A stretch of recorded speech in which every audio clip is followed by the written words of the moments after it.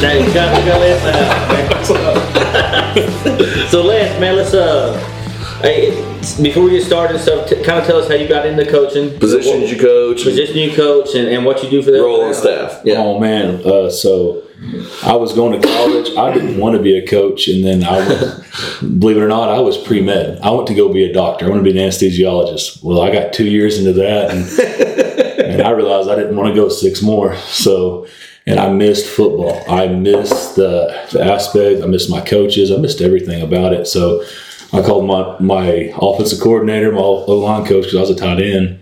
I said, "Do you think I could be a coach?" He said, "I think you'd be the best coach I've ever come out of Rush." I said, "Okay, cool." I don't agree with that because we've had some good coaches in Rush, and so I talked to them, and they called Rafe Watkins at Guthrie High School to say if I could volunteer coach. And so I'm living in Stillwater, going to school.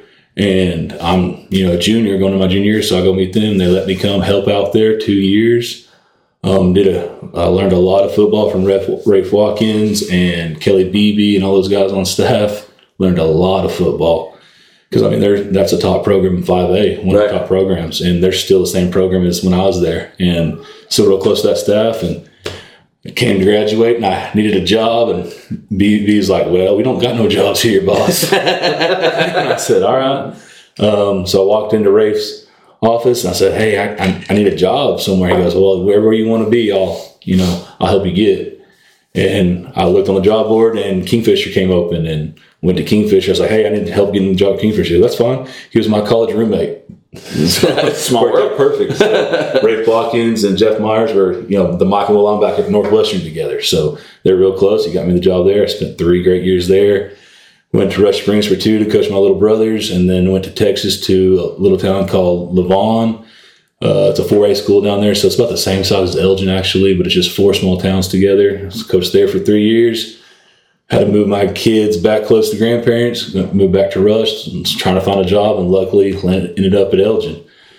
Called one day, just on the board. It was July when I found this posting. Wow. Yeah. I called. I just picked up the phone because I was just working for a buddy. I wasn't even in education. I was getting out. And looked on there, and I called, had a phone number for Chalmer, and I called him, and he thought probably I was the biggest slap in the world because it was like 9 o'clock on a Saturday. And he told me, he goes, "Yeah, you can send your stuff, but I'm pretty sure I already got the job filled because, no one calls at 9 o'clock on a Saturday for a job." And I sent him my stuff, and he emailed me Sunday morning, like, "Hey, can you come in for an interview on Monday?" Came in Monday at 8 a.m. and took the job here. But as far as positions I've coached, the only thing I think I haven't coached over my 14 years of doing this is secondary.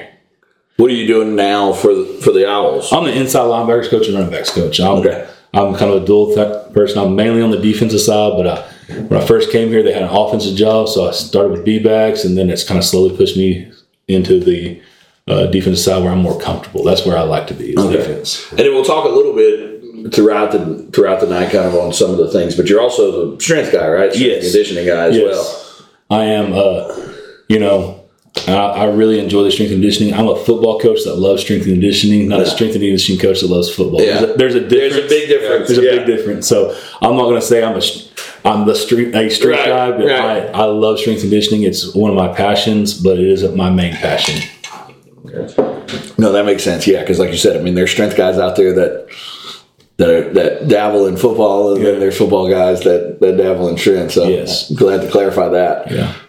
What's one of the biggest functions when it comes to strength and conditioning that you see that relates to football? Man, you got to be strong. You have to be strong. If you're not strong, you don't have a base strength. You won't be able to run fast. Like if you can't be a skinny kid that's fast. That just doesn't work out in football. No. And you won't have the hamstring strength. You won't have the quad strength or the core strength to run if you don't have a little bit of strength with you. You want to be fast, you have to be strong, and you have to have a base strength. And that's one of the things you see nowadays. A lot of people don't have a base strength. You can see high school kids that can't do push-ups, can't pump out 10 push-ups or do 4 pull-ups. And I'm not talking about kipping and kicking your thing. They just don't have a base strength about their body. Right. And so you have to have that to be able to function, to get off the toilet in the mornings. You have to be able to have some type of base strength. Well, a lot of people don't understand. It's not so much on the high school level, especially at a program like ours. But a lot of people don't understand how much more time kids spend with strength and conditioning coaches than they do with actual football coaches. Yeah. I mean, on the college level, that they spend 10 months out of the year, 9 months out of the year with the strength and conditioning coordinator, because there's rules on how much coaches can have access to kids and this, that, and the other, and how much football work can be done. But as long as it falls on the strength and conditioning part of it. So, that's why, a guy like Scott Cochran that was at Alabama, now's at Georgia. He runs those programs more than Nick Saban and Kirby Smart does, because he's the guy. Obviously, he's getting his instructions from Kirby and Nick and things like that. But, those guys spend more time with you guys as strength guys than they do with their position coaches and their head coaches and things like that. But this year's strength, talking about kind of the off season, I know we're 4 weeks into the season, but kind of going back to the off season and things like that. This year it seems like there was much more of a concerted effort for not only the coaches, but for the kids to make sure that they were there. And that has translated onto the field. Shea Spencer looks like a completely different kid. Colin Donnelly looks like he's way faster. Andre Crabtree looks a lot different. So does Trey Crabtree. And that's just some kids off the top of my head. I know a lot of the kids did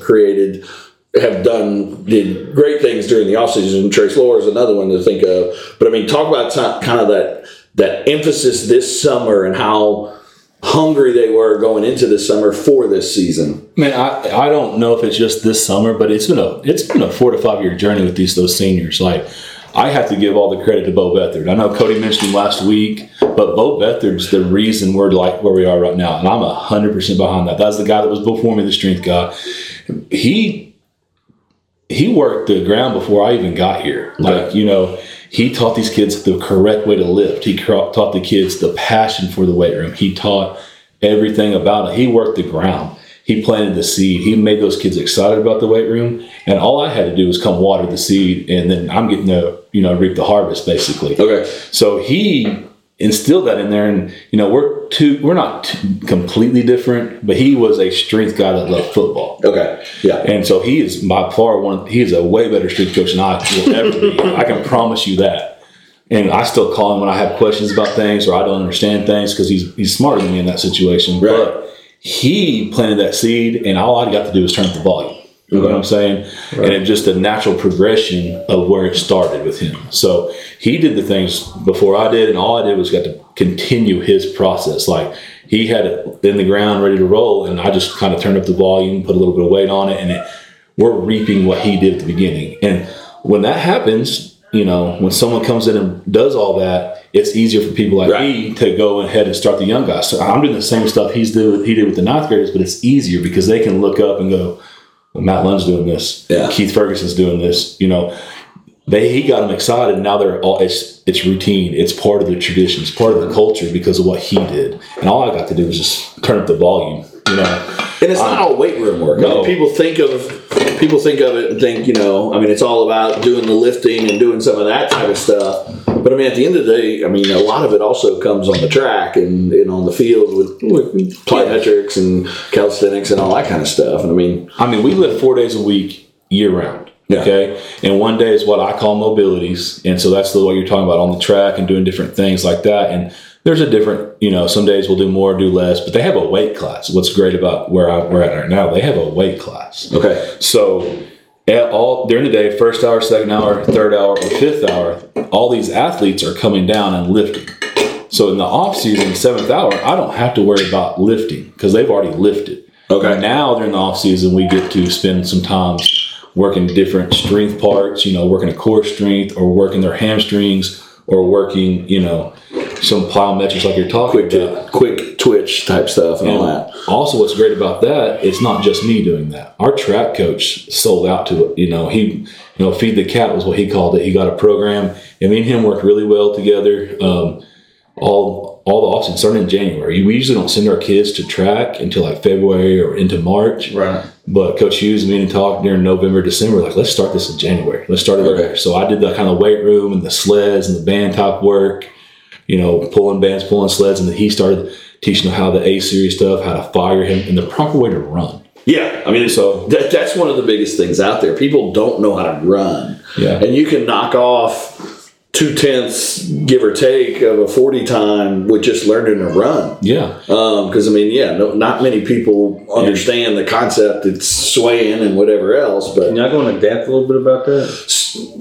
You want me to? Yeah, I mean, you have to have the right technique, and it's not just like people hear, ear to hip with your hands. It's that, but it's also learning how to drive your hip flexor up and then coming back and striking with the right part of your toe and right part of your foot. And there's drills to break that down. And that's what they call an A series. And we did it every day this summer. A jumps, A skips, A things, all that kind of stuff. I mean, so when I was in high school, it was kind of in the beginning of it to a certain degree. In New Orleans, there was a guy named Tom Shaw, who was the strength. He was the track coach. He was part of the track coaching team at Florida State, and now he works out a ton of he's based out of Orlando now. He was in New Orleans at the time, but he's the one that kind of got me involved in it and got me to understand it and things like that. Coach Prime's all in the news, stuff like that. He was on Florida State staff when Prime was there, and so during the off season he would work out Prime and things like that. I mean, yeah, it's all about learning, reteaching yourself how to run, just like you would teach yourself how to block, how to take the proper steps. I mean, running is it's a technique. Everybody thinks, everybody can run. You just get out there and you just start doing it.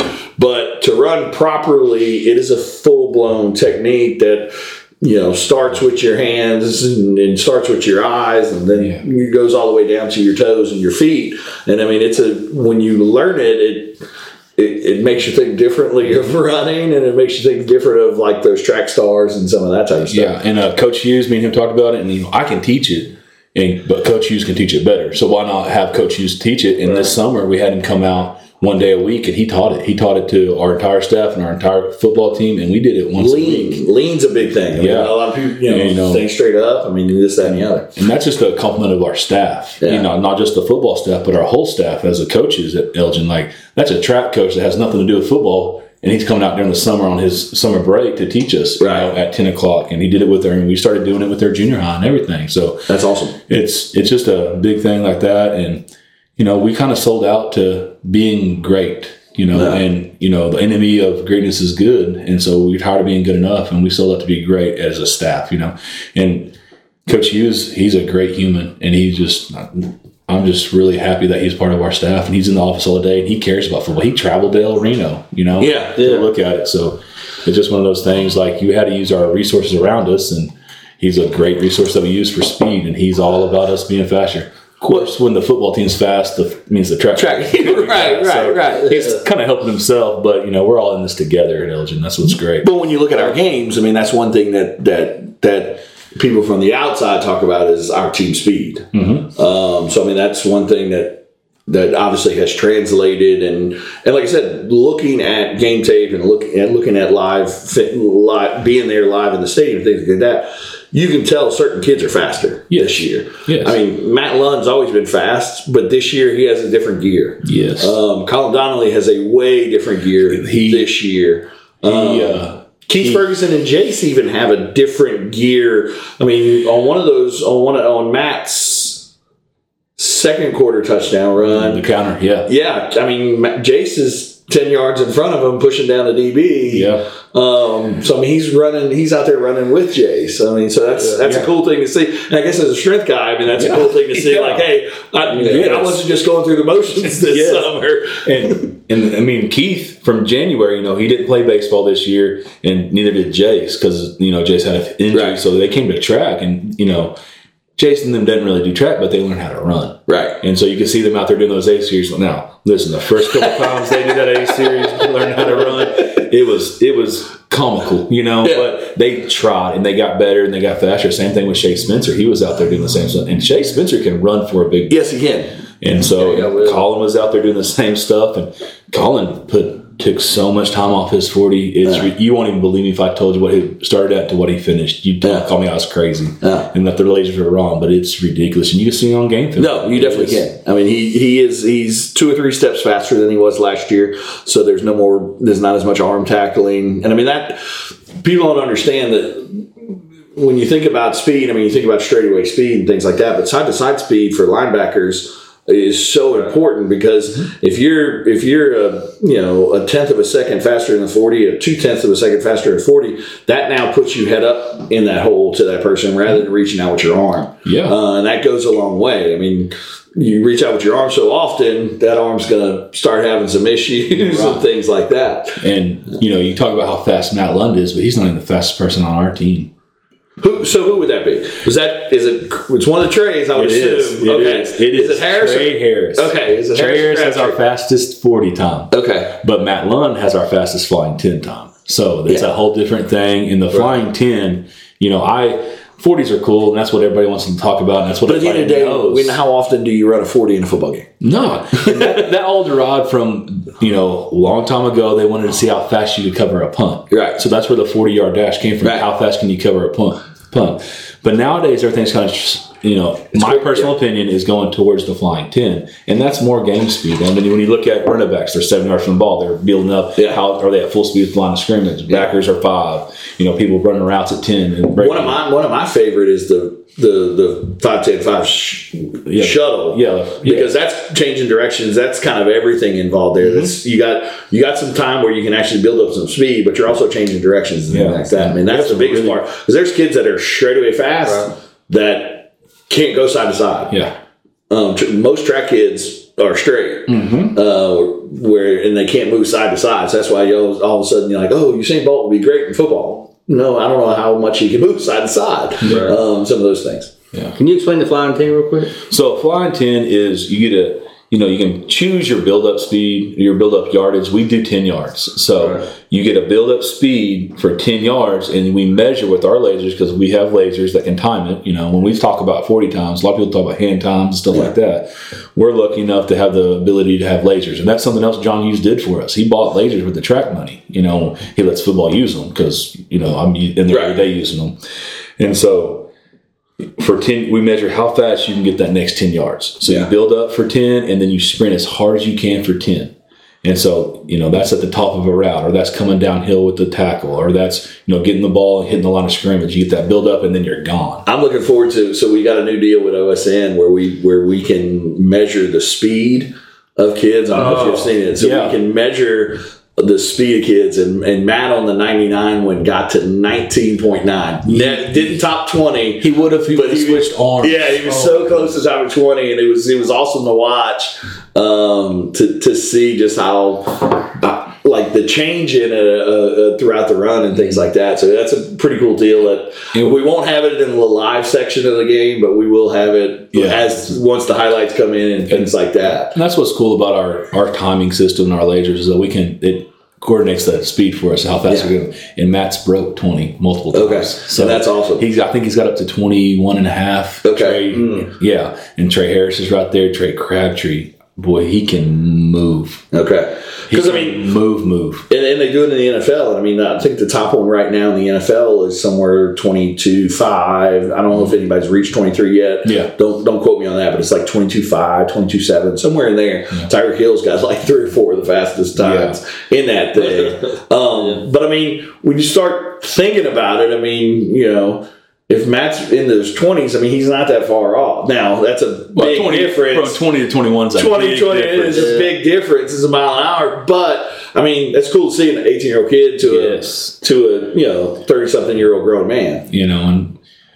And they're not weak either. They're not just fast kids. Trey Crabtree, we're talking about one of the fastest kids on our team, but he's a 295-pound bencher at 160 pounds. Mm-hmm. That's some weight moving. And we have multiple kids that can do that. Well, you see a lot of, like I said, and we've talked about this throughout we talked about it a ton during kind of the preseason. They're still young. Mm-hmm. And so someone like the Trey Flores and Shea Spencer, and they finally kind of a lot of it has to do with the lifting now. But like I said, I didn't know a way to put it in the first part of the season, so I was like, they kind of gotten rid of some of that baby fat, and I mean now they're growing into their bodies because they're obviously maturing, but also the weightlifting and all that's kind of coming into play. So I mean they're now, last year some of them looked, like I said, some of that baby fat, not necessarily chubby or anything along those lines, but just not developed and not. But now you look at us and you go, "Oh, wow, okay." Yeah. You look at the offensive line as a whole, and you're like, "Okay, that's a pretty good looking bunch there." Yes, Shea only weigh 230, but his 230 looks pretty. I wish he weighed 230.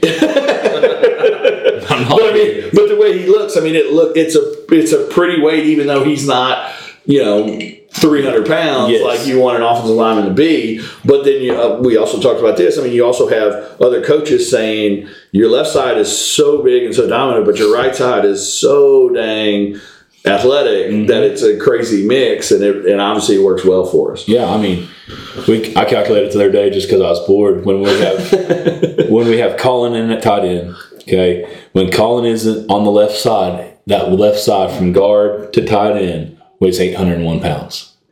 And when he's on the right side, it's 635. So there's a big difference. That's a big difference, right?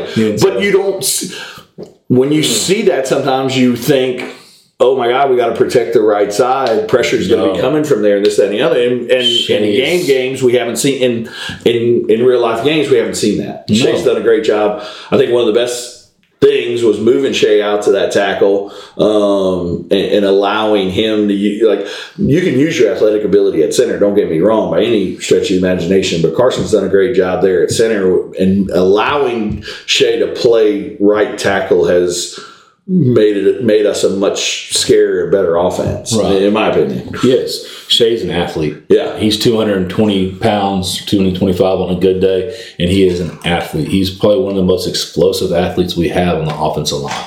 Like, you talk about someone that can end up being a freakish athlete, is Shea Spencer. Like, he is freakish. Like, the things he can do in the weight room and things, you're like, man, you're only 220 and you're exploding like that. It's awesome. Well, and you see it more on the defensive side of the ball, because defense is, as an offensive lineman, I mean, you're kind of involved in the scrum and whatnot, but on the defensive side of the ball, you really see him popping on the film and popping in the real games, and using, like you said, that explosiveness and some of that type of stuff. I mean, on Collins' interception, I mean, that was a super athletic play. People don't understand how athletic that was for him to rush, realize he was about to throw it, stop, jump, tip the ball, and then allow Colin to come underneath it and get the interception.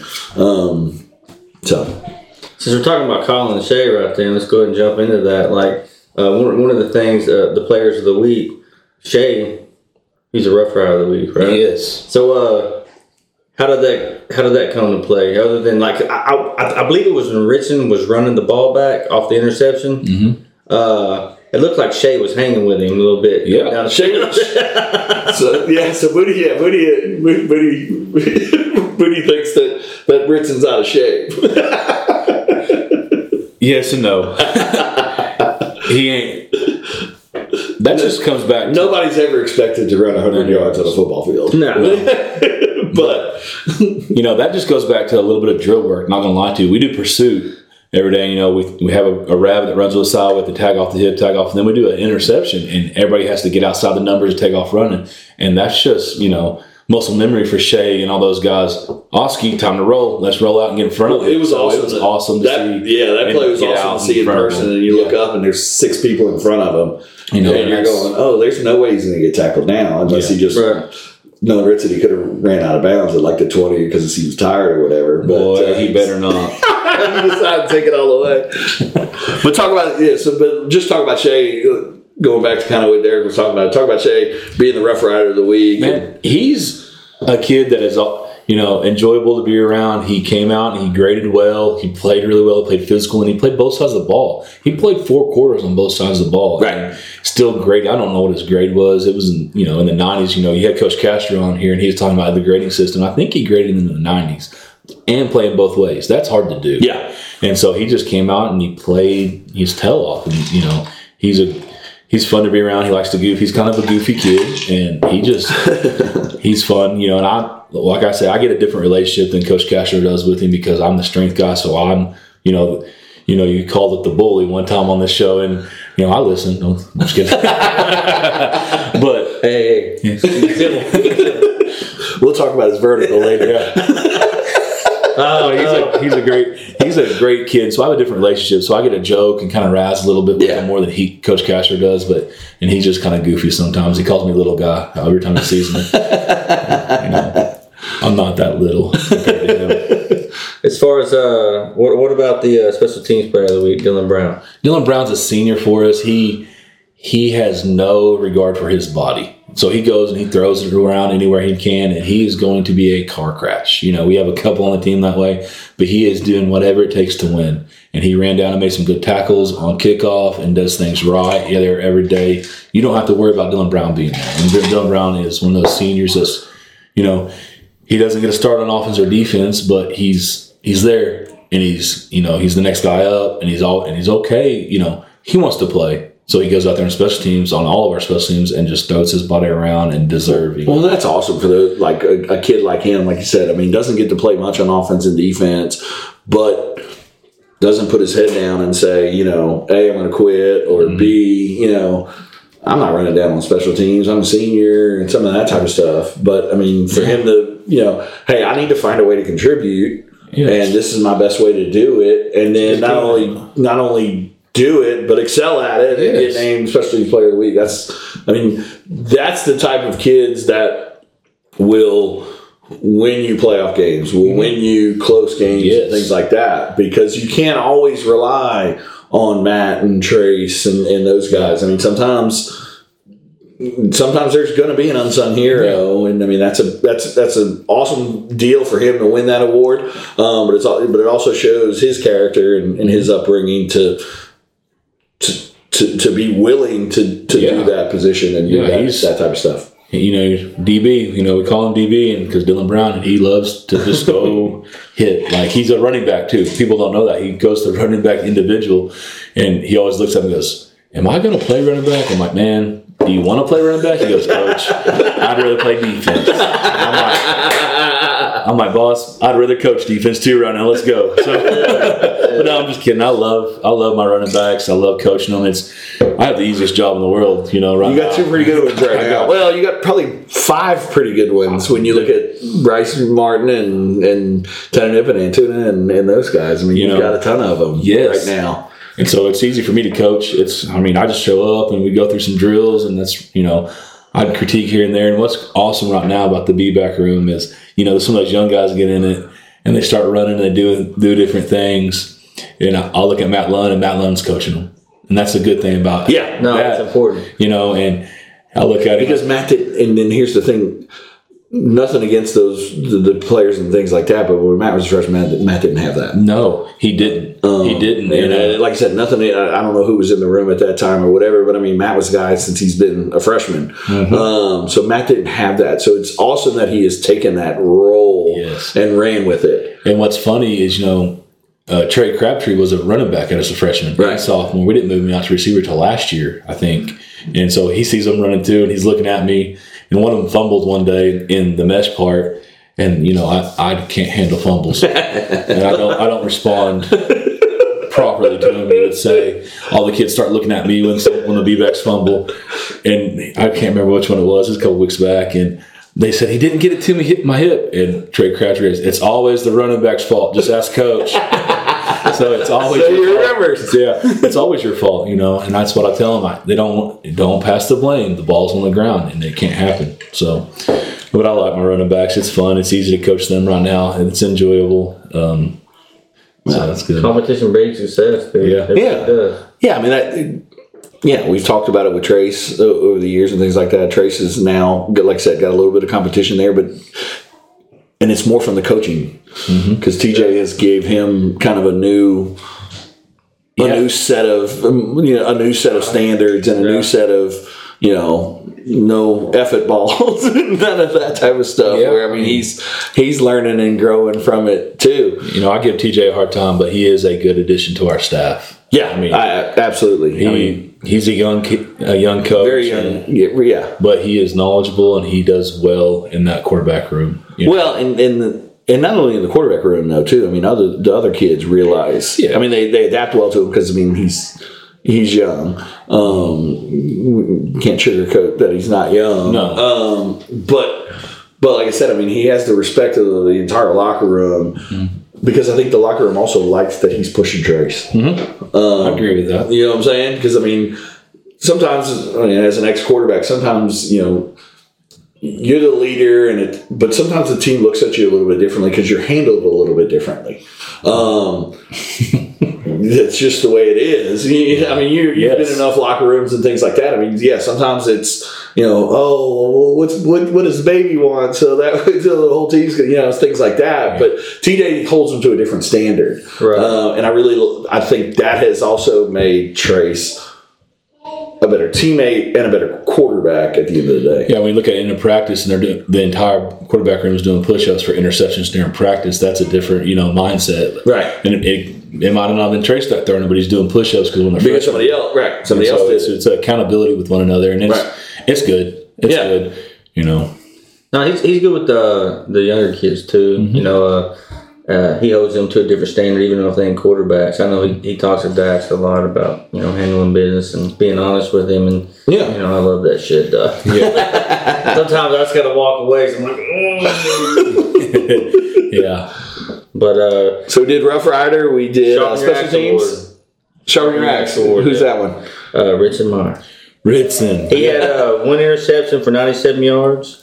And he had plus 2 rushing touchdowns this week. Yeah, and then, I don't know how many rushing yards, but I don't either. They always ask me the stats, and I'll have to look them up. I don't have them memorized. Same thing with tackles. He's a kid, that is always going to have a chance to be one of the players of the game. Yeah. And he's fun to watch. He's fun to do things. We gave him sharpen the axe because he did it on both sides of the ball. He had a defense and offensive touchdown. He had tackles. He had big play moments, and he's a kid that he could have taken one side of the ball off. He only got 4 carries on offense. But he was, that's just because of the play, not just the play calling, but just because of the situations when he was in there. And he had to play a lot on defense, so he didn't get as many offensive reps. It's kind of hard to send you out there to run the ball when your tongue's hanging out because you had to stop at 12. Yeah, our defense was on the field a ton. In the first half, we had 39. We had 11 offensive plays, and they had 39. Yeah. I mean, so defense is on the field a ton. So, I mean, like you said, that's hard. That's hard to put him at the running back spot. I mean, Matt pretty much is solitary on offense. And then he comes off, so get a drink, we'll go back in there. Then Matt goes 99 on one play. It's kind of hard to make a run after that. So, right. Matt's he's a threat anytime he touches the ball. So it's kind of hard sometimes. Like, Matt, he'll look at me like, man, you're going in next play. But Matt just broke one off for 85. Right. So you don't get to go in next play. Sorry. Talk about coaching Ritson, though. I mean, you said he's a sophomore. Mm-hmm.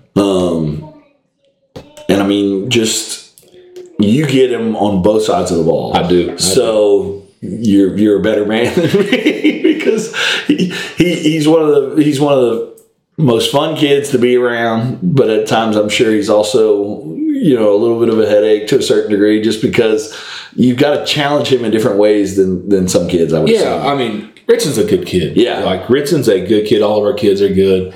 And Ritson has a personality about it. That's nothing, it comes with being as good as he is and the natural ability he has. Yeah. But, at the end of the day, he's not that much different. You just have to listen to him for a little bit. He's got to get his talking out. And you're like, hey, man, we're probably not going to do that. And they're like, oh, okay, whatever, And that rubs some people wrong sometimes, but he's a great kid and a great athlete, and he will do most things you ask him to do.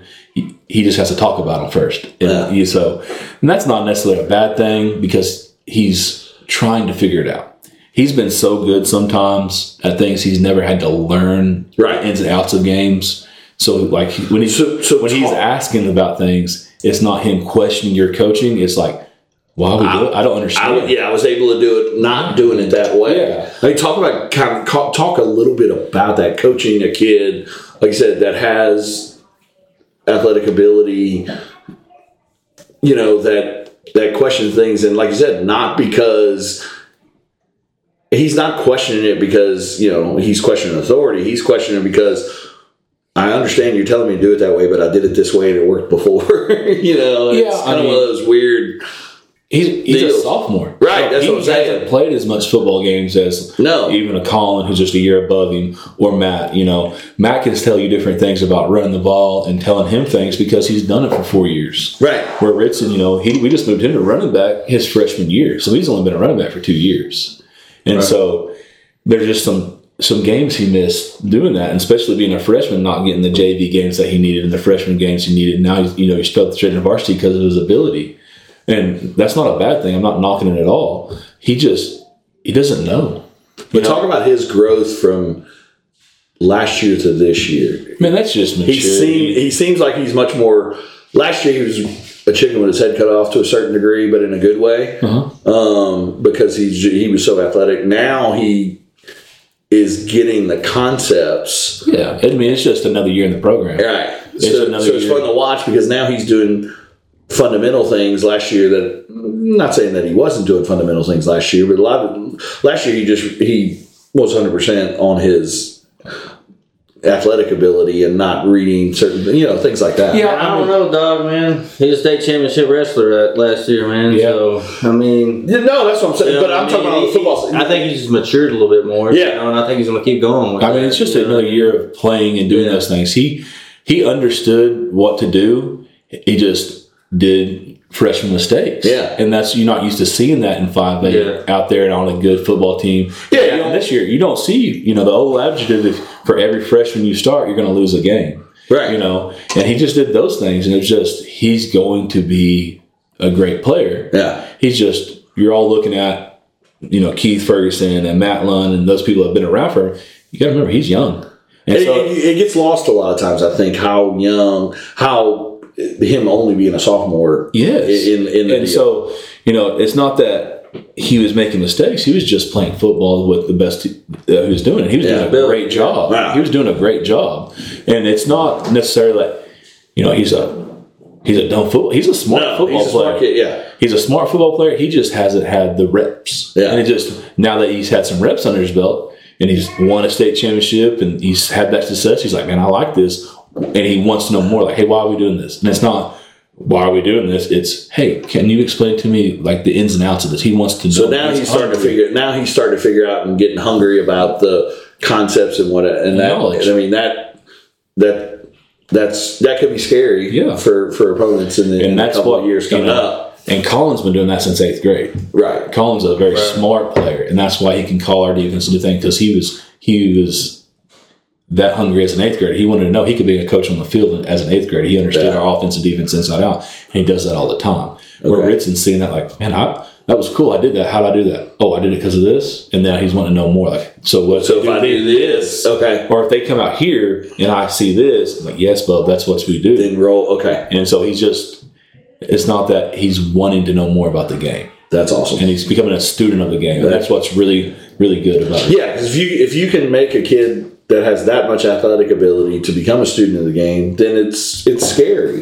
And people sometimes take the questioning because of body language, them questioning us, but you have to get him through it, and they're like, no, you're asking this, I get it, because he's still trying to figure out how to ask the question, because he is a sophomore. Right. I mean, think about when you were a kid, you didn't know how to talk to your coach. We've talked about this. We've talked about this. I didn't know how to talk to my dad until like last year. And I'm 34 years old. So. No. And, I was always like, that was pretty stout. Freshman and sophomore. Yeah, freshman and sophomore year, I thought all my coaches were idiots. I was like, oh, this is easy. All of this is easy. And then, like I said, as I've gotten older, I'm like, I guess I was a pretty good athlete, but I'm like, I should have listened way more, and I would have been a way better athlete. I would have been a way better player. Probably wouldn't have changed my athletic ability, but I would have been a way better player because I was, I think I was combative. It's the lawyer in me. No, it's a pleasure to coach Ritson. Is it frustrating? Coaching anybody's frustrating. Coaching any 14, 15, 16-year-old kid is frustrating. And he's no different than coaching anybody else. He's a great kid. He wants to learn. He wants to play. He's fun to coach. They're all fun to coach. I love it. I love coaching. It's my passion. I love it. That's awesome. And when they're good, just like you were talking earlier about my 23-inch vertical, I get excited, And Well, that was a play. That was a play too. Would you say he didn't do the right thing? Yeah, but he saw something and capitalized on it. Like, would you tell me what you said? If you're gonna do something wrong, make a play. That's the rule. Yeah, if you're gonna do something wrong, make a play. And it not necessarily he did something wrong. He just got the wrong play call in. He didn't hear the cut part of it, and he saw the opening, hit it because he thought he was supposed to go, and he went as hard as he could and made a play.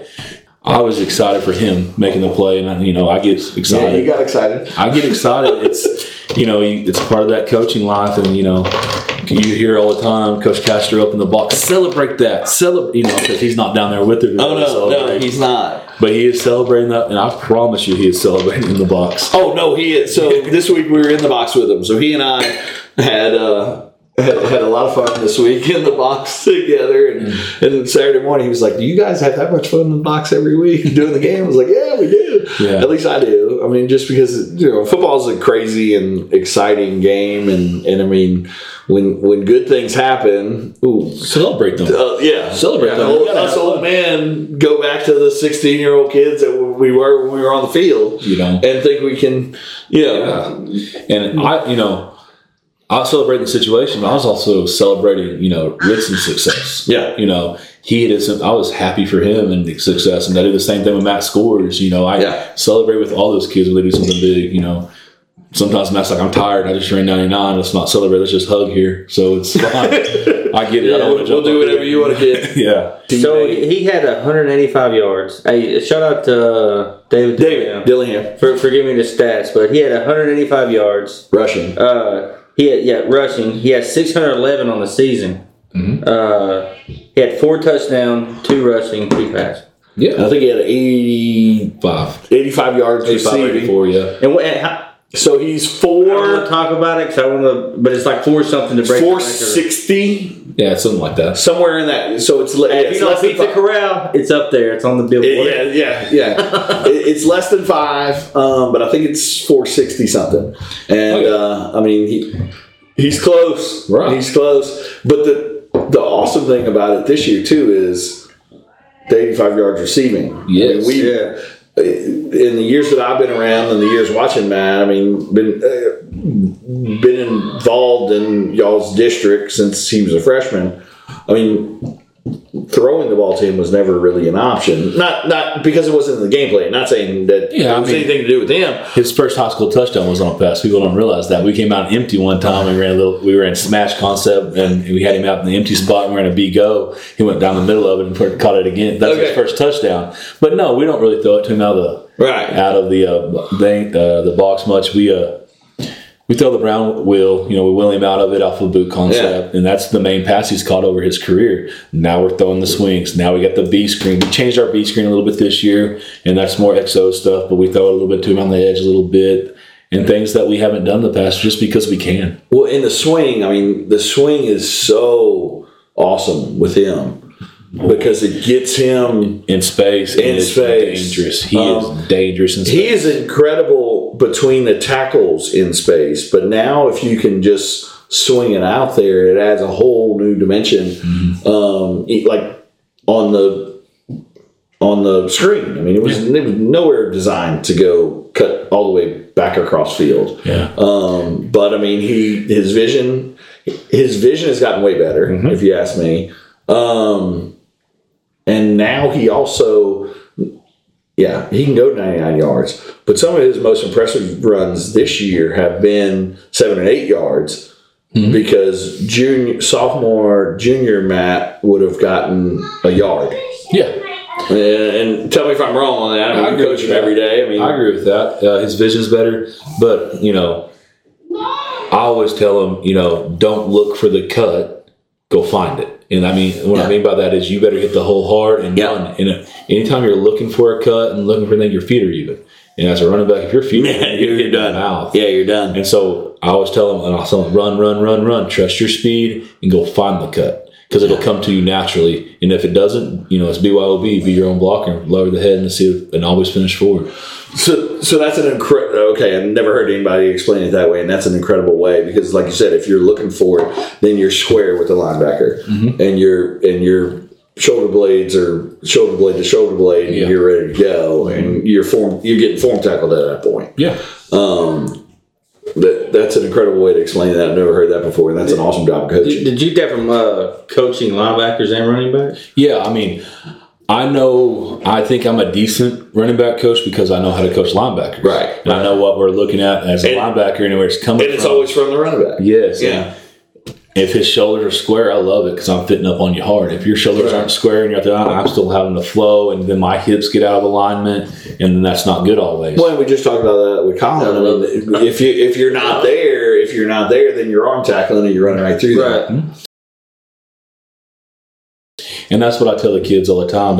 They'll see the running backs will see a hat cross on someone blocking out in the receiver area, and they're wanting to cut back or get their feet even. I said, there's still a high school kid that has to tackle you. Right. And so if you're trusting your speed and you're hitting that edge or you're hitting that hole as hard as you can and you're running through it, yeah, they may fit you up, but you're going to get 2 or 3 more, or you're going to run through an arm tackle and they're going to bounce off you because you're running with so much momentum. Right. So trust your speed. You'll hear that's another thing, when the freshman running back was running in practice one day and he kind of shuffled his feet and you hear Matt Lund, trust your speed, because I was been saying it. And you're sitting over there going, oh, that's a proud papa moment. I was like, about time you listened. Right. 100%, dog. Yeah, I mean, I'm incredibly impressed with Matt Lund and his leadership ability. The growth I've seen him from freshman, that and taking over that B-back room and being that leader and being that guy that those can look at. And Ritson's following right in footsteps. So when Matt graduates, hopefully Ritson can take that spot, and he should. Well, and I mean, it's awesome to see those two together. And there's a lot of jealousy that could happen. Yes, that's good mentorship. That's one thing that I want to compliment you on, because in a situation when you've got two that are as good as those two, sometimes there could be some friction there and this, that, and the other. But Ritson has, when Matt scores a touchdown, Ritson's the first one out there. When Ritson scores a touchdown, Matt's the first one out there. They seem like they're in tandem and could care less who gets whatever on offense. But I mean, that's a great job on you for coaching the kids up that way and kind of leading them to that path. But I mean, it's also Matt. I mean, Matt has accepted, and I think, Matt may not admit it, but I mean, I think halfway through last year, Matt became a way different and better running back because all of a sudden he was like, I'm learning something from this freshman. I agree with that to an extent. I think a lot of when he came back, he realized what Ritson could do. And now the whole load wasn't on him. And I think it took a little bit of that stress. Like, hey, man, we can share this load. Let's go win together. Yeah. Type thing. It was, And that's kind of where I was going with that. And he was taking, 25 to 30 carries a game. Now he's having to take 15 to, they're 10 and 10, 10 and 15. Now we can share this load together, and now we're even better. Yeah. Because now I'm not tired as much. Yeah. And now you're coming in there, and it's, Ritson's not slow, don't get me wrong, but Matt's a different gear than Ritson. Yeah, 100%. And Ritson's a different, different style. animal. Yeah. You better bring what you got to tackle Ritson. Yeah. And so he's going to go in there and pound, then Matt's going to come out the end, and it's vice versa, and things like that. And so it's just, they realize like, hey, I need you and you need me. Because if you look at any program from pro to college, it's not one single running back. No. There's no way to take that many carries. And people get upset with the NFL. I mean, we can get into a whole diatribe about that with the NFL, not valuing the running back. But part of the reason they don't is because you can plug and play a running back to a certain degree if they have ability. Now, how many teams have changed over the years? But not many have the ability as those two, as Ritson and Matt have. I mean, I would say there's some great running backs in 5A, but we have the best tandem. Yes, I mean, I understand there was Xavier Roberts kid from Carl Albert, whatever, all that kind of stuff. He's a beast, but I don't know if Carl Albert has a Ritson has a 2. But when he's getting in contact with our linebackers, it's going to change the story. And we got 2 of them though. We talk. Ardmore's coming up. We're going to talk about that game, right? I feel like for Ritson, right, his coming out party as a running back was Ardmore game, right? Yeah, Matt was out. Yeah. So we got to see Ritson come out. We got to see him do his thing. How does that change? your coaching stance. What did you learn from that game? Man, I really just walked up to him and said, hey, man, you're going to take every snap on defense still, but you're going to have to carry the majority of the load. And we still had other people play running back that game. Peyton Christian came in and had a touchdown. Bernie Morrison came in and had a touchdown running. But I said, you're going to have to take the majority of it because these guys, they're playing defense too. Yeah. And so he just, being Ritson, he stepped up to the challenge. You challenge Ritson, he's going to do it. And he did a phenomenal job on it. And I knew he could do it. I was just worried about his conditioning because he hadn't even tried to do it. Yeah. And he did a great job. I mean, he was in better shape than I thought he was. Yeah. He ran the ball hard. He fit in his gaps hard defensively. And I knew he was good. I knew he had the ability to be great, but that's one of the first times I was like, man, he can be special if he really puts the work in.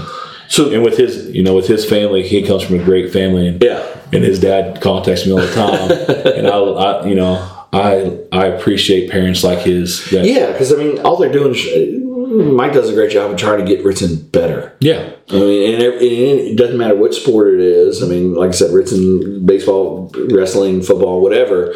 Mike's always trying to push him. Same thing with Jensen and Kaysen, just a good job there across the board. That's a pretty fun thing to watch. But piggybacking a little bit off of that, wasn't it? So you coach a singular position on offense, but with two different type of styles. Not necessarily how hard is it, but how you got to coach them differently because they're different kids. Does that add this? I don't. How does that kind of? I coach every kid different, basically. Okay. So is it all about? Is it all about their mentality and the way they? Okay. But also they know I'm going to be the same person every time. Okay. They're same. The standards are the same. No matter who's running the ball, the standards are the same. We still run and find the tackle and counter. We look at the play, the backside linebacker and dive. The technique's the same. What you can do physically is up to you, and I want to see what you can do. And whatever you can do, you can do.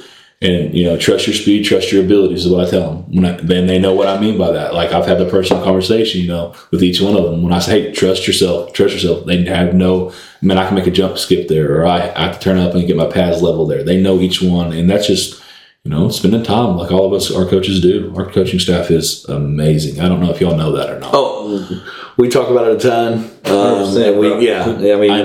And then not just me, I'm taking me out of the thing. I love this coaching staff. I've been on some great coaching staffs. Yeah.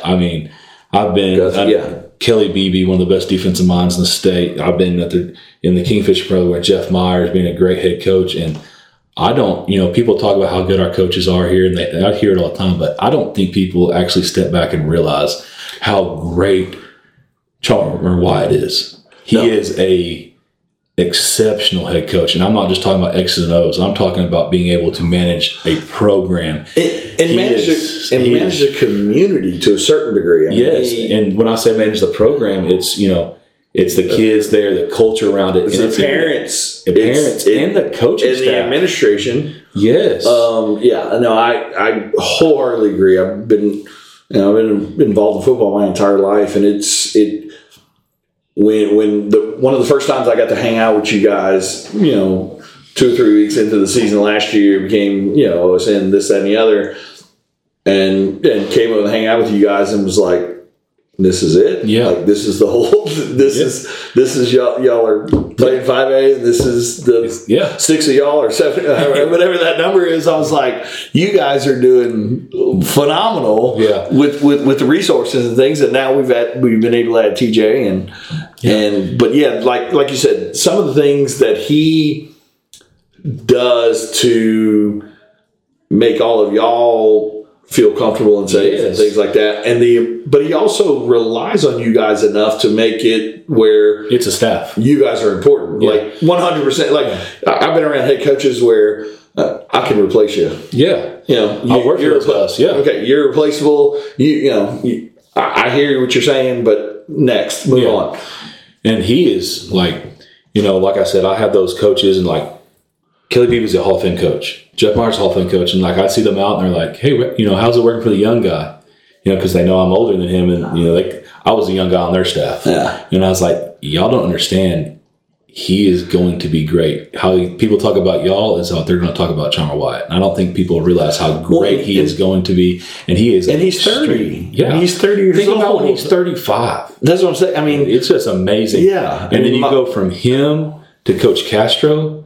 Yeah. Oh, my gosh. That's the offensive coordinator behind that type of head coach. Yeah. And Baker, he is the best O-line coach in the state. And if you want to argue that, I'll argue with you all day because I've been around some great ones. I'll argue it all day long, what he can do as far as technique, watching the kids kick step and do, and breaking it down to individual like toe placement, hand placement, and then the relationship you have on top of that with the kids. Oh, yeah. Phenomenal. And then you go to Baker. And the families. Yeah. Castro, those O-line families just he adore him. The best O-line coach in the state of Oklahoma. And he won't admit it, but I will. I'll fight for that. Like, I've been around some great ones. Well, it's the reason why he was named, what he was named last year. I've been around some, Scott Mick at Guthrie and, all the different ones have Stuart Puritan, Mike and all these guys that are, have to go talk at places. He's better. And I'll look at those guys in the face and tell them that. And I have no problem with that. And then you go to Jack Baker on defense. Like our top of our staff is phenomenal. Like you ain't going to outwork Jack. He's going to watch film and he's going to notice little things like, hey, the wing's head's here, and so they're going here. He's going to find little things. The quarterback's foot's this placement versus this placement. He's going to find those things, and then he's going to be able to spin and call things off of that. I've already talked about, Kelly Beebe, want to be one of the best minds in the state. You better have Jack Baker in that conversation. Well, and he's not going to admit it because he's humble, and I give him a hard time about the Jack Baker D all the time. And it's just a thing because I'm a little brother. I'm a little brother with my wife, so I like to pick and razz at everybody. I'm that guy, so I do it to get on him. But he's never going to admit how good he is, but he's good. And he won't admit it because, he'll be like, I never made a tackle out there. Those kids have made a tackle. Yes, but he's put him in position. The one thing that's funny, too, is like everybody always talks about the offense. Because the offense is shiny and scores points and this, that, and the other. But, I think if you ask Chalmer, too, everything starts with the defense. Yep. Mentality. Everything starts. And, Castro, first thing he says, we're a better offense because Jack Baker's our defense coordinator and our defense is so dang good. And, the outsiders looking in, look at scores and say, oh, their offense is rolling, they're this, they're that, yada, yada, yada, yada, yada. But, we're giving up 8.3 points a game. If we're going to get to the point where we want to get to, where we say we're going to get to, week 12, week 13, week 14, it's all on defense. Mm-hmm. Not all, but that's where it's going to start. You got to be able to run the ball and play good defense. You got to run the ball and stop the run. Yeah, and everybody, they're scoring just 70, yada, all those points and stuff like that. But if we're going to get to that point, it's going to be Adam Castro and Jack Baker and the running game and the defense that's going to get us those two guys are, and they're so fun to coach with, and Chalmers fun to coach with. Everybody on staff, don't get me wrong, and they're so fun. They're so fun to watch. Interact. Yes. The best way we can put that. They're fun, and that being said, and then our swing guy that goes from position to position is Cody Rowell, a state champion wrestling coach. Who brings the mentality of that we have to be hard nosed, A lot of staffs don't have that guy. No, they don't. That type of caliber person. He is a great person. He is a great person for those kids.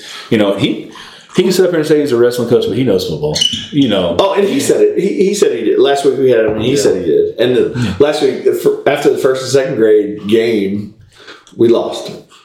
And he called up not only the kids, but the parents. It was like, here's how we're going to win in high school. Yes. You know what I'm saying? That's first and second grade game. But right.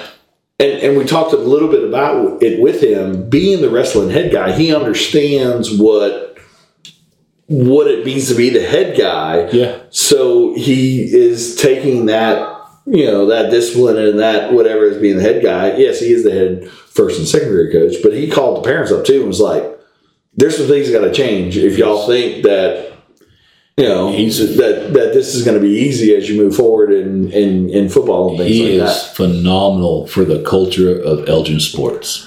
Not just wrestling, not just football, for sports. He is phenomenal with that. I texted Chalmer last week. I texted Chalmer after, and it was like, because Cody's one of the only ones on the staff that I really haven't gotten a chance to interact with a ton. And I texted him, I was like, that's the godfather of your own staff. Yeah. And he was like, and if you perfect. Yeah. And I mean that he really is.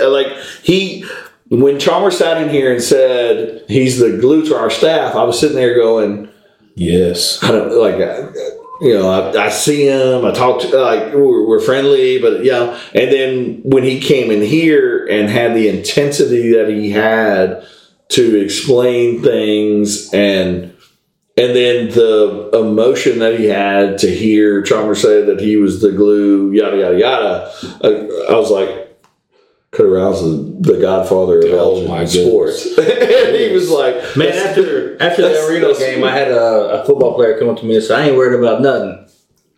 We got Coach Hill and Coach Rao. That's what he told me. Yeah. I was like, oh man, I start stretching too. You know what we need to do, John? Yeah.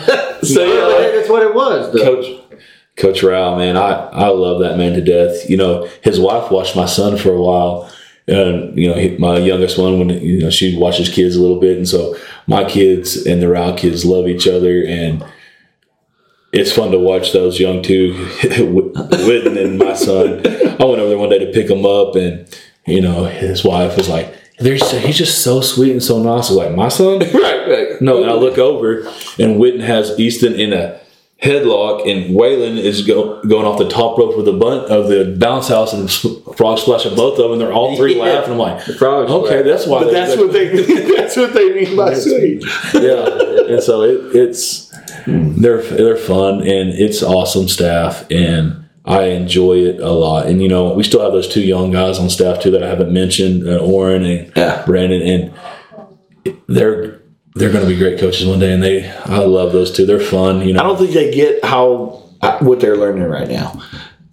They do. No, I think they do. Good. Because like I said, I'm outside looking in, so it's awesome.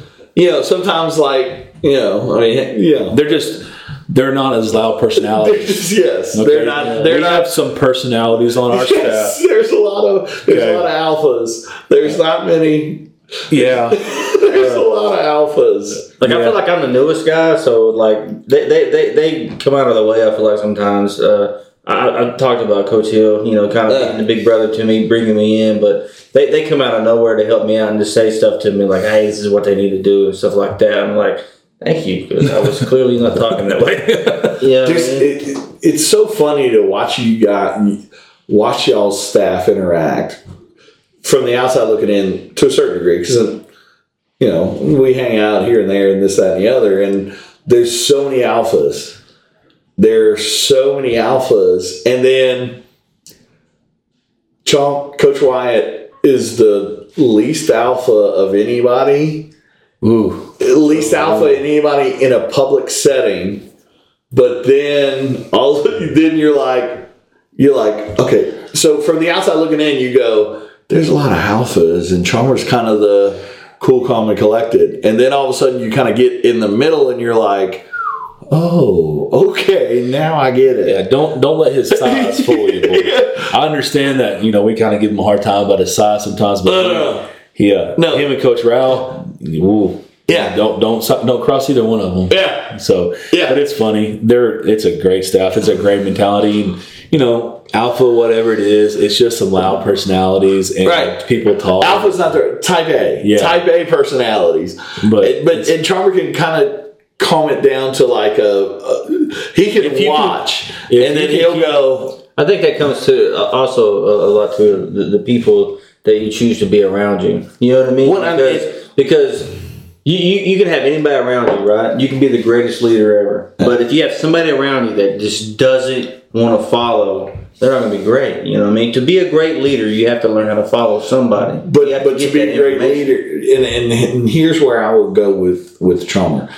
To be a great leader, he allows all of them. He allows every single one of them to be them and to be the A. Exactly. But when he needs to say, "Mother, I'm the A," then they all also listen. And that's a respect thing for how he treats us. Yeah, because he lets you be you. He lets you do your thing. He lets me pick up Baker all the time, and they roll at it. Yeah, and I can go over there. The other day, Cody can just grab a hold of anybody at team time, and all of a sudden it's a wrestling match in there, and it has to be that way.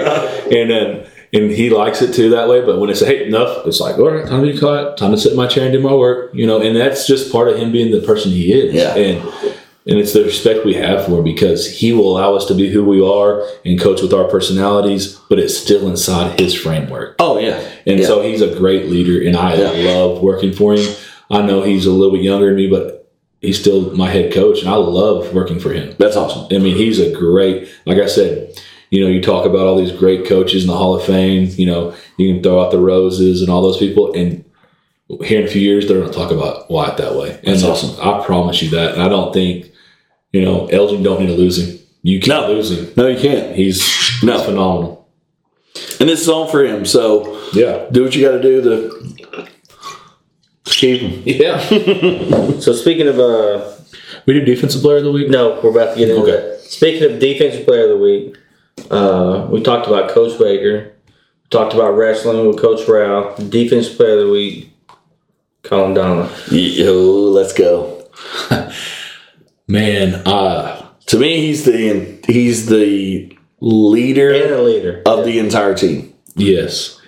You talk about alpha personality. Yeah. He is the alpha of the team. And, he's been that way since he was a sophomore. He's just a junior. Yeah. Great kid. Man, I love Colin Donnelly. I get to coach him all the time. Yeah. A linebacker since he was a freshman. Tell me about it, because he's shut off to me. He doesn't talk to me much, and I don't talk to the kids that much.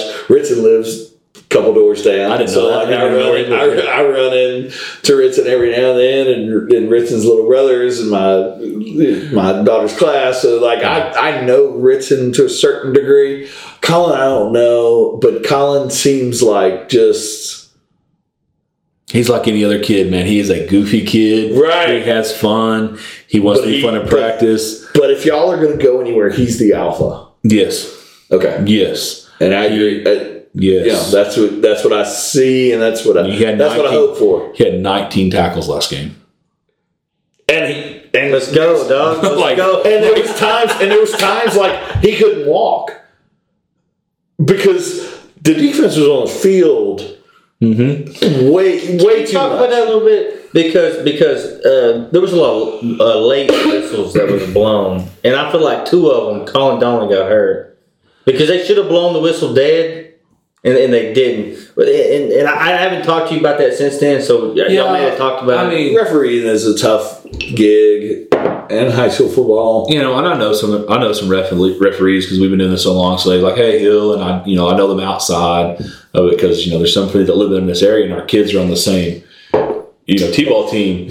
And we wrestle on Saturday. Yeah, and so it's different things like that. But I'm not going to talk about how bad or how good the refereeing was. They do the best that they can. I don't know about all that, but I'm not. No one ever look at me in a referee. And I have one that I know really well, and he knows me really well. And so when he's officiating the game, I yell at him and him only because I know he won't penalty. He's like, "Lance, stop yelling at me." I'm like, "No, I'm gonna yell at you at church this week too because I go." So don't bring Jesus into it. But don't you dare. But we'll cut that back. Just the Jesus part. Yeah, there's some, and it came from when he was like that. It was because he thought the play was dead and it was still going. And he was not prepared to in battle. I mean, there's the whistle for a reason. And then you relax, right? And then he's getting hit again and things like that. Because when you're on the field as much as they are, you got to take that 15 seconds, 10 seconds, whatever it is, to breathe and relax and whatever. And man, Colin Donnelly is, man, I can't tell you how much I love that kid and how much he pisses me off all at the same time. And it might be because we're so close. Yeah, probably. And, I go watch them wrestle. I go watch all of them wrestle. I'm a big supporter of these kids, and that's just part of me being a strength coach, I think. But it's your whole staff, and that's right. Cool. That's true. If you go to a basketball game, look at who's running the clock, and it's running everything. It's the staff, and they're sitting down there. Even with football, with wrestling, I take a personal day and go to the state wrestling meet. Like I take a day off and I go up there and sit all day. Now those chairs are uncomfortable. But there's been times me and Castro sit there, but the kids enjoy that. But the kids are also buying into it because they're also coming to the first and second grade games, third and fourth. It's what you do. And I know some of them have siblings and stuff like that. But at the end of the day, some of them don't, and they're showing up to first and second grade game because it's just the culture you have. We're there for each other. We're building a program. Yes, and then. But Colin Donnelly, he is the leader of our defense. He's another coach out there to an extent, and he can get us lined up and, whenever we need it. He can see that. He studies. And, it's nothing for him to call or text one of us on a Saturday, Sunday, like, hey, what are we doing next week? And talking different things. That's awesome. And so, he's biting for it. Yes, he's ready. He knows he's that guy. I knows he has to be, and last year he's a captain. This year he wasn't. And, it's one of those different things that happens inside the growth of a program and a growth of things and it's not a knock against him because he is the defensive captain. He's a GM. Whether he has a C on his chest or not. No. And so, but he is that guy. I promise you he's that guy. When we need a play to happen, we look at that guy. And he's got a whole other year. Yeah. Oh my goodness, yes. You know what I'm saying? That's the cool thing about a lot of these kids have another year. Yeah. We rolled into this year understanding. Matt Lund had another year. Yeah. We rolled into this year understanding that, we return to everybody. Mm-hmm. Next year, we still return a ton of people. A lot of these kids, we lose some good ones. We lose some very, very good ones, don't get me wrong. But we've now started to build a program to where those freshmen is the next man up. Yes. And they're getting playing time. And they're getting playing time on Friday nights in varsity games. Yeah, we run down on kickoff. Plus they're playing freshman game. They're getting 2 games a week. And before, our teams weren't getting that because we had to save them for Fridays. Yeah. And now and that's allowing even growth in our junior and sophomore class. Oh, absolutely. Now they're getting the full reps, everything's now they're running down. It's awesome to watch the growth in the last 4 years. I've been here 4 years. I don't know if we talked about that earlier, but I went from the defeated season to this, and it's been a lot of fun watching. Yeah, because having leaders on the field though that's a big deal. Even with the youth kids, like I've talked to about Cody. I believe I've talked about you. I'm sure I've talked about you as well. The kids they listen to the older kids more than they do us. So I can tell them one thing 100 times. It takes one older kid. Oh, yeah. It takes a Colin Donnelly to tell them that one time and it's game over. For example. I was at the Cash game, right? Mm-hmm. I was trying to do anything I could to figure out. So I'm talking. Colin's down there talking. I was like, Colin, hey, bro, hey, let's talk about this. You know, he gave me a couple things here and there, but it is what it was. You know what I mean? I know he's used to being in that position. His little brother plays in my position, so plays his position. So that can get a little frustrating for someone, and they're. Don't give me Brody D. I love Brody D. I wouldn't say completely opposite because we were giving Colin a hard time today in the office because he came in during lunch just hang out and we were giving him a hard time like, hey, that was you when you were an 8th grader. He's like, no, it wasn't. I did not act like that. I'm like, yeah, boss, you did. Oh, you did? Yeah. Okay. Not to that extent of Brody D, but the maturity and Colin from his 8th grade, his freshman, his sophomore, it's been fun to watch grow. Well, but you got to understand. So, and you probably do as well as anybody because obviously you've been on staff. But we asked so much of those kids when they were freshmen and when they were sophomore. Like, we expected, they were playing in one of the hardest districts in 4A, and they were freshmen, and they were playing against Ethan Downs. Yeah, I remember that game. Let's not talk about it. But you understand, what I'm saying? Yeah. They were freshmen, and Ethan Downs is now and freshman All-American. Did his thing. Yes. He has went for Weatherford and done his thing and whatever else. And so we're looking at our freshman kids saying, hey, that kid's a junior and you need to, or a sophomore or a senior, I don't remember, but senior, yeah. You know what I'm saying? Go compete. Yeah, it's and we asked a lot from those kids, and it was it's a hard time for COVID stuff going on, but then you took your lumps and you learned from them. Yeah, and not only did y'all as a coaching staff learn from them, yes, but the kids learned from them. Yeah. So the kids now, I'm not saying. It sucks to lose every game. Yes. But they also know what it feels like to lose every game. Yeah. And so now they're at the point where they're like, we're not doing that shit again. We don't want to lose a single game. Yeah, and it's always made people mad when they're homecoming. But used to, we were everybody's homecoming for a reason. Right. Now people are scheduling us at homecoming like, hey, whoa, what are you thinking? We don't do that. Check that off. That's one of my top. All right, so you don't. What is up with that? Why would they do that? I don't get any of that. All right, so it's that time of year where you get in quick but probably it was also set up at least a year or two in advance. But that still don't make any sense to me. That don't make any sense. It just. Why would you want to try to get your ass kicked on homecoming night? It don't make any sense. Even if you look back 2 years ago, you couldn't.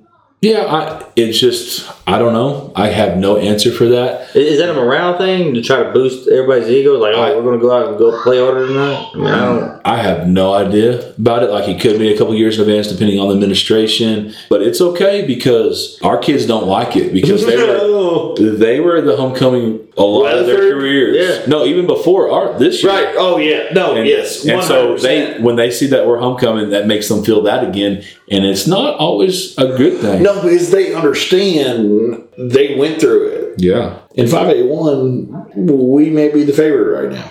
Coach Rao talked about it last week. He said that when his dad took him to the state wrestling tournament as a freshman. Yeah, watch. And it made him watch it because he didn't make it. Just burned into his soul. Right? Watch it. So that's our kids now. You know what I mean? But also on the flip side of that is culture, though. So now the younger kids know it's not acceptable to lose. The vision that Coach Wyatt has is coming to life. But the vision that Coach Wyatt has also includes first, second, all the way through. Yes, you know what I'm saying? He's building the program he wants, and he wants his town to have. And it might have been the program he was in with Coach Laura. I don't know. I can't speak on that because I wasn't there. Right. And it might be what Coach Laura was trying to do when he was here. I don't know, but I know what Coach Wyatt's trying to do, and I'm 100% in on it. And you're seeing it to life, and everybody's talking about it. Everybody's excited, and that's just part of what he's doing. Right, and that explains, like, hey, first and second grade is important. Third grade is important. Fourth grade, all the way building up to this. Like, we're trying to figure out who these kids are. Who do we have? What's going on? And employing the discipline.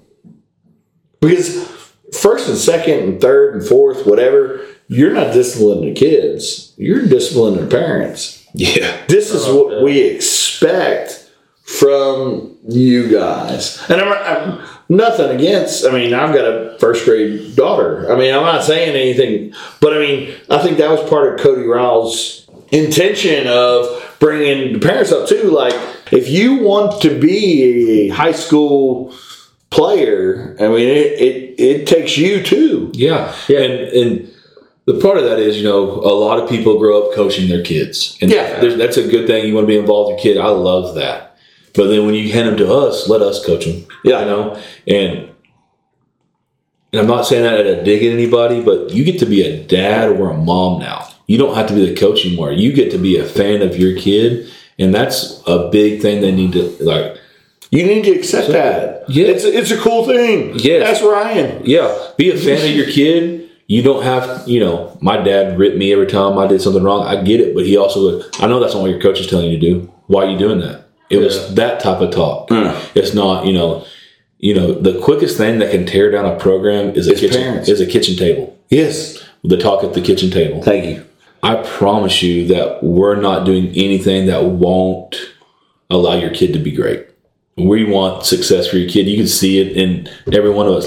Right. But there's someone on staff that you can build a relationship with. I promise you, and that's going to try to make him a better man and a better person and a better player. Be a fan of your kid because we're gonna coach him hard, but we're also gonna love him hard. I tell all my boys. I call them my boys because they are. You're gonna coach them like they're your boys. That's what I'm saying. Chase Spencer. Before every kickoff, you'll see me. I'll walk up and I'll give him a hug, and I say, "Do what you do. Be the person you're person. I love you. Let's go." And I'm not even his position coach, and I'm not the only coach that does that. A lot of coaches do that, and on our staff, they tell the kids they love them and all that stuff, and it's just how it is. We love your kids hard. We're gonna coach them hard, so you get to be a parent and enjoy what your kid is becoming because we can't do what we do without y'all as parents. It's just how it is. Kind of dampen the mood there. I'm sorry. No, it's all good, dog. No. We love it, man. Before we go into to the Ardmore, I kind of want to recap that Reno game. As far as the shenanigans, we already talked about the good part with the players of the week. Me personally, I thought it was, a little upsetting. So yeah, I can't talk about it a lot because I'll get frustrated with it. And it's a lot of hindsight stuff because, we didn't know everything that's going on Squirtle and out there on the field. I just know that tempers were hot on both sides, and it got out of control there on the field with some administration and coaches. And it's frustrating to see what, lack of better words, stupidity will happen in a high school setting. Yeah. Because people got mad for dumb reasons. Multiple reasons. Yeah. Multiple. Yeah. It wasn't one thing or another. It just led to... And with things that are going on in today's climate, going back to the Choctaw and Del City thing, things can get scary real quick. Yeah. And there's no reason for that at a football game. That is something that is pure, something that is enjoyable for everybody. And when you start getting your personal feelings involved, that's when the game gets tarnished, and it's not okay. It's not okay to act that way in a professional setting, in a football setting. It's very upsetting. And I get tempers were high. I got a temper like no other. I promise you. And I will go sideways real quick, but you can't do that. That is taking away from what these kids are doing, what us coaches are doing, and it's not okay. And it's very upsetting. And it's hard to talk about without getting very, very upset. Better word, pissed off about. Understand. Well, let's move on to the future then. We could have said it better. Yeah. We got Ardmore coming up. Josh Newby's a great coach, by the way. Just throw it out there after the El Reno thing. He's a good coach. There's not great coaches out there on every staff, but Josh Newby's a good one. So we won't have those shenanigans, I promise you. And it's a homecoming again. Okay. They picked us. Didn't know that. So we're 3 in a row. Yeah, 4 because we'll have ours after that. So. Yeah. Well, okay. Ours is fine. Yeah. So is that a record? I don't know. I've never been. I don't know, but I don't know if I've ever been. Watching the first and second grade truck will be sponsored by Vincent Saylor State Farm. But I love it, man. It's another business trip. Yeah, it's like any other. It's no different than any other game. It's just a little bit longer drive, so we're just to leave a little bit earlier. Okay. We'll get the kids, out of for 7th hour and head out during 7th hour. Get down there, do our normal thing. Get our little snack to get on the bus that our quarterback club gives us, which we're very thankful for. They take care of us. And we get on the bus, and it's just a 2-hour drive down there, and then it'll be a fun time, man. Well, there's a high expectation.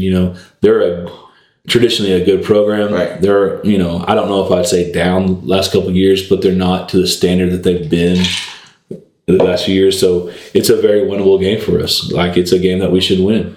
I believe. I'll say it out loud, That's fine. But that also, I've never walked into a game thinking I was going to lose. Even every game in 2020, we walked into Weatherford with Downs over there. I was like, man, we're going to win this game. Doesn't care. We're going to win this one. Right. I mean, that's just my personality. And I think any coach should think that, they're a good program, coached well. They have a good coaching staff. we'll have to go to work. We can't take anybody lightly. When you start taking anybody lightly, you'll get beat. And that's the hard thing right now with the success we're having. We got to keep pushing, and we got to make sure these kids are pushing and understand, like, it don't matter who's across from us. It's a standard that we have to play to. Well, I mean, I don't want to say anything bad about Ardmore. Ardmore's a good football team. Right. They have athletes down there. So it's not just like, hey, we have to show up and win. We have to go to work. We have to show up every day, put our work in. Our work week starts on Monday. We go in, we get our install in the morning before school starts. We go out to practice, make sure everybody understands the install, walk through it. Then we go out, and it's time to get to work, and it's, it's just, I didn't make that play. No, make that play. It's not, I'll get it next time. There's no next time. It's this play every time. And we coach every play as hard as we can. And those kids have to learn to play every play as hard as they can. There's a standard. And, used to, as coaches, we would have to coach that sometimes. But now you can see the leaders of the team, someone doesn't fit the right spot. Hey, get that to the next. Let's go. Let's pick it up. Let's go. And so they're policing themselves. And so it's sometimes these are coached and sometimes it's not. So talk a little bit about kind of that scout team and some of those guys that do the work. Yeah, you're only as good as your scout team. Yeah. I mean, you can have the best team in the world, but if they can't get a look, they're not going to be prepared each week. And we have a lot of kids, especially, a lot of younger kids that are out there trying to work and trying to get that. And that practice play of the week has become a thing, and they want to be that. Yeah. Because if you're a freshman that's not getting a jersey, you get a jersey then. Right. Oh. Because we don't see that with freshmen. So now it's a little bit extra on that. And working and doing things. But our sophomores and up that, they get jerseys. But it's us coaches have noticed you working. And those kids have taken pride in it. Some people like Jake Dill, I mean, he is a freshman linebacker that is just, he's a car crash waiting to happen. He runs his body anywhere and everywhere because he don't care. He wants to play. And he plays the right way, and he plays with passion. He does that at practice. An inside run when Keith is completely throttling him. Okay, and what's awesome is those starters have noticed those guys that are doing it, and they appreciate them. And they're trying to, whoever the scout team center is trying to block Jace Williams. Then they go into a JV game on Monday. Boy, they wear people out. Yeah, they're like, hey, that's not as hard as it's been all week. Right. And we see scores from the JV games and those games, and we're like, oh, okay. Yeah. But I mean that leads definitely one thing I want to start talking about every week is the practice player of the week. Was Jake Dill a practice player of the week last week?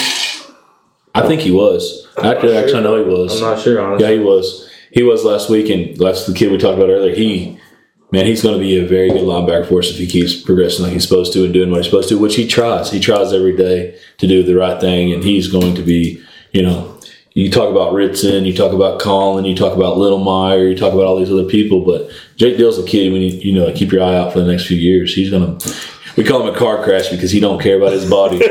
He will run. Talk a little about Littlemeyer, because I mean he came in for a little while in the game. I mean, talk about him. You're the linebacker coach. Talk about a little bit about him. I mean, I know we've seen him some on the offensive side of the ball, but we haven't seen him much on defense yet. I mean, he came in a big spot. I mean, it was still the first half. Yeah. He's a kid I can trust. He knows what we're doing every week, like Colin does. He's not to the extent of Colin yet, but he's also a freshman. He's a freshman, yeah. But he's a kid that, he'll come up and ask questions like when they're out there and we call something, hey, if they come out in this formation, do I slide it? Do I, he wants to know. He's another student of the game. Yeah. And he reads his keys well. He does everything right. He's just 157 pounds right now. Where both of our linebackers are 210, and people don't realize how big those kids are. They're 210 pounds. They're big linebackers. They're huge linebackers for high school. Yeah. I mean, I don't think some people understand how we don't have the 320-pound left tackle.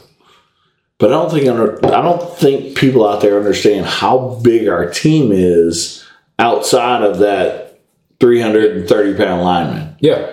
I mean, we have kids, like you said, our 2 middle linebackers are 210. I mean, that's college size linebackers. Both of them run a 4.8, by the way.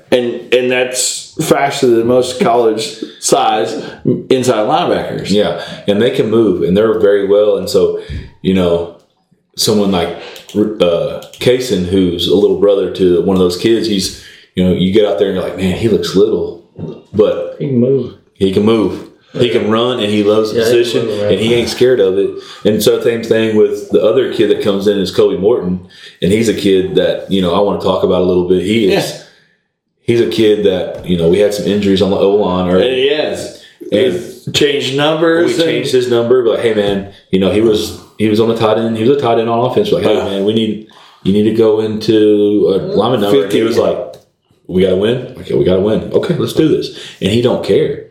He's wearing 68 or whatever. And that's just what part of the team culture now. It's like, hey, we got to do this to win. Okay, let's do this. So let's talk about that kid. And he is not afraid of contact, boy. He will come strike you. He broke his collarbone last year in a JV game by hitting somebody coming downhill. Like, he's not afraid of contact. He might be. I mean, it's hard to be as physical as Colin. Colin's physical, but he ain't afraid of it. That's the one thing an inside linebacker we tell all the time. I can deal with you making a misstep. I can deal with a bad read. I can deal with a lot of bad things going. But you better come get a bite. And those 4 guys plus Dill, man, I didn't got very many linebackers that won't take a bite. I'm from 9 through 12. Little Sam Jokna, who just moved in, he just came to middle linebacker. He's been there for since September or whatever started, and he will get a bite because that's what we do. We got to go downhill and get a bite. That's what we do. That's what it's like. Got to be. That's what has to happen. There ain't no options in it. Because I don't know if you know me or not. I will come unglued if you won't. Yes, I do. Well, with that, let's go ahead and go into final words. Man, things are special right now in Elgin, and it's not just with the football. It's not just with wrestling. It's not just with our sports. It's a community figuring out how to be a community, kind of. In other words, I don't know how to say that any better, but enjoy it, and it's fun, and it's almost a family atmosphere. And my family came over and watched the game, and like, y'all have the right things. And it's a Friday night crew, from our band to our dancers to our football team to the student section to the parents. There's a culture that's being put out there, and I take it back to the culture of, what Coach Wyatt, Coach Castro, Coach Baker, Coach Rao have envisioned, and Coach Hughes getting into this, and Coach Laura and our admin doing it. They're doing the right things, and be a part of it if you can. Yeah. Be a part of it in any way, from the first grade, like we said, to high school. Be a part of it, and it's so much fun. And it needs to carry on to every single aspect of this town, every program in this town.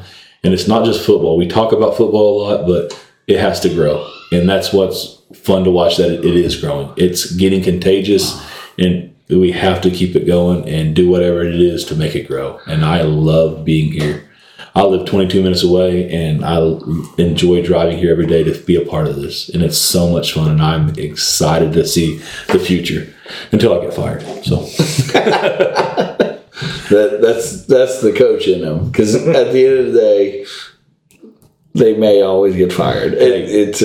Always heard, yeah, it's a terrible deal. There's it's either a coach that's getting fired or going to get fired. Right. It's one of those two things. So. Right. Yeah. But no, I mean, it's an incredible atmosphere right now in Elgin. Just with everything that's going on. I mean, it's incredible the way that things are progressing. With football, obviously, football is a catalyst, and whatever else, everything else is great from there. But football is a catalyst. And we're loving what we're doing right now. We're 4-0. So, I mean, it's an incredible deal. And we're set up to win a lot more ball games.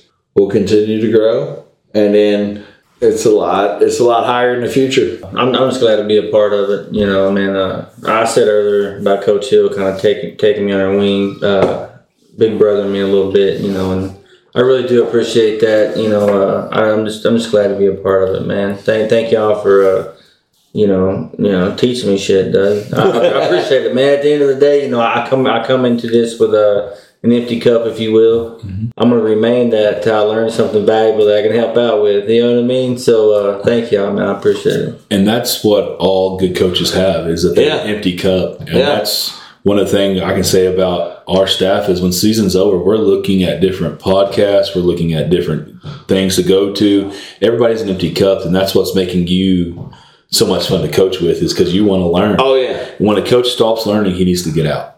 Yeah. And so it's so much fun, because when clinic season, which is hard sometimes because clinic season is right in the middle of wrestling season, especially for the coaches that do wrestling. But when you get a young coach that makes y'all's job easier, because it makes you feel like, okay, I'm going to teach him. I don't know. Sometimes I'm worried I'm going to mess him up too much. Like, teaching the wrong things, because I'm not the great coach. But you also want to, like, okay. So I got a sponge right now. Yeah. So I'm going to take this sponge and try and learn and teach him and do all those things. It's not so much look at him and teach him. It's like, hey man, I've made that mistake. Don't make this one. You know, I've made that mistake. And that's what you're trying to do as a coach. Like, hey, this is what I know because I've made this mistake that you're about to make. But you love anybody that's willing to jump into it with you guys. Don't have broke hands. Go to work. You know, and that's what Coach Bean does. I love Coach Bean, and he that's what he does. He's looking for work every time, and man, that's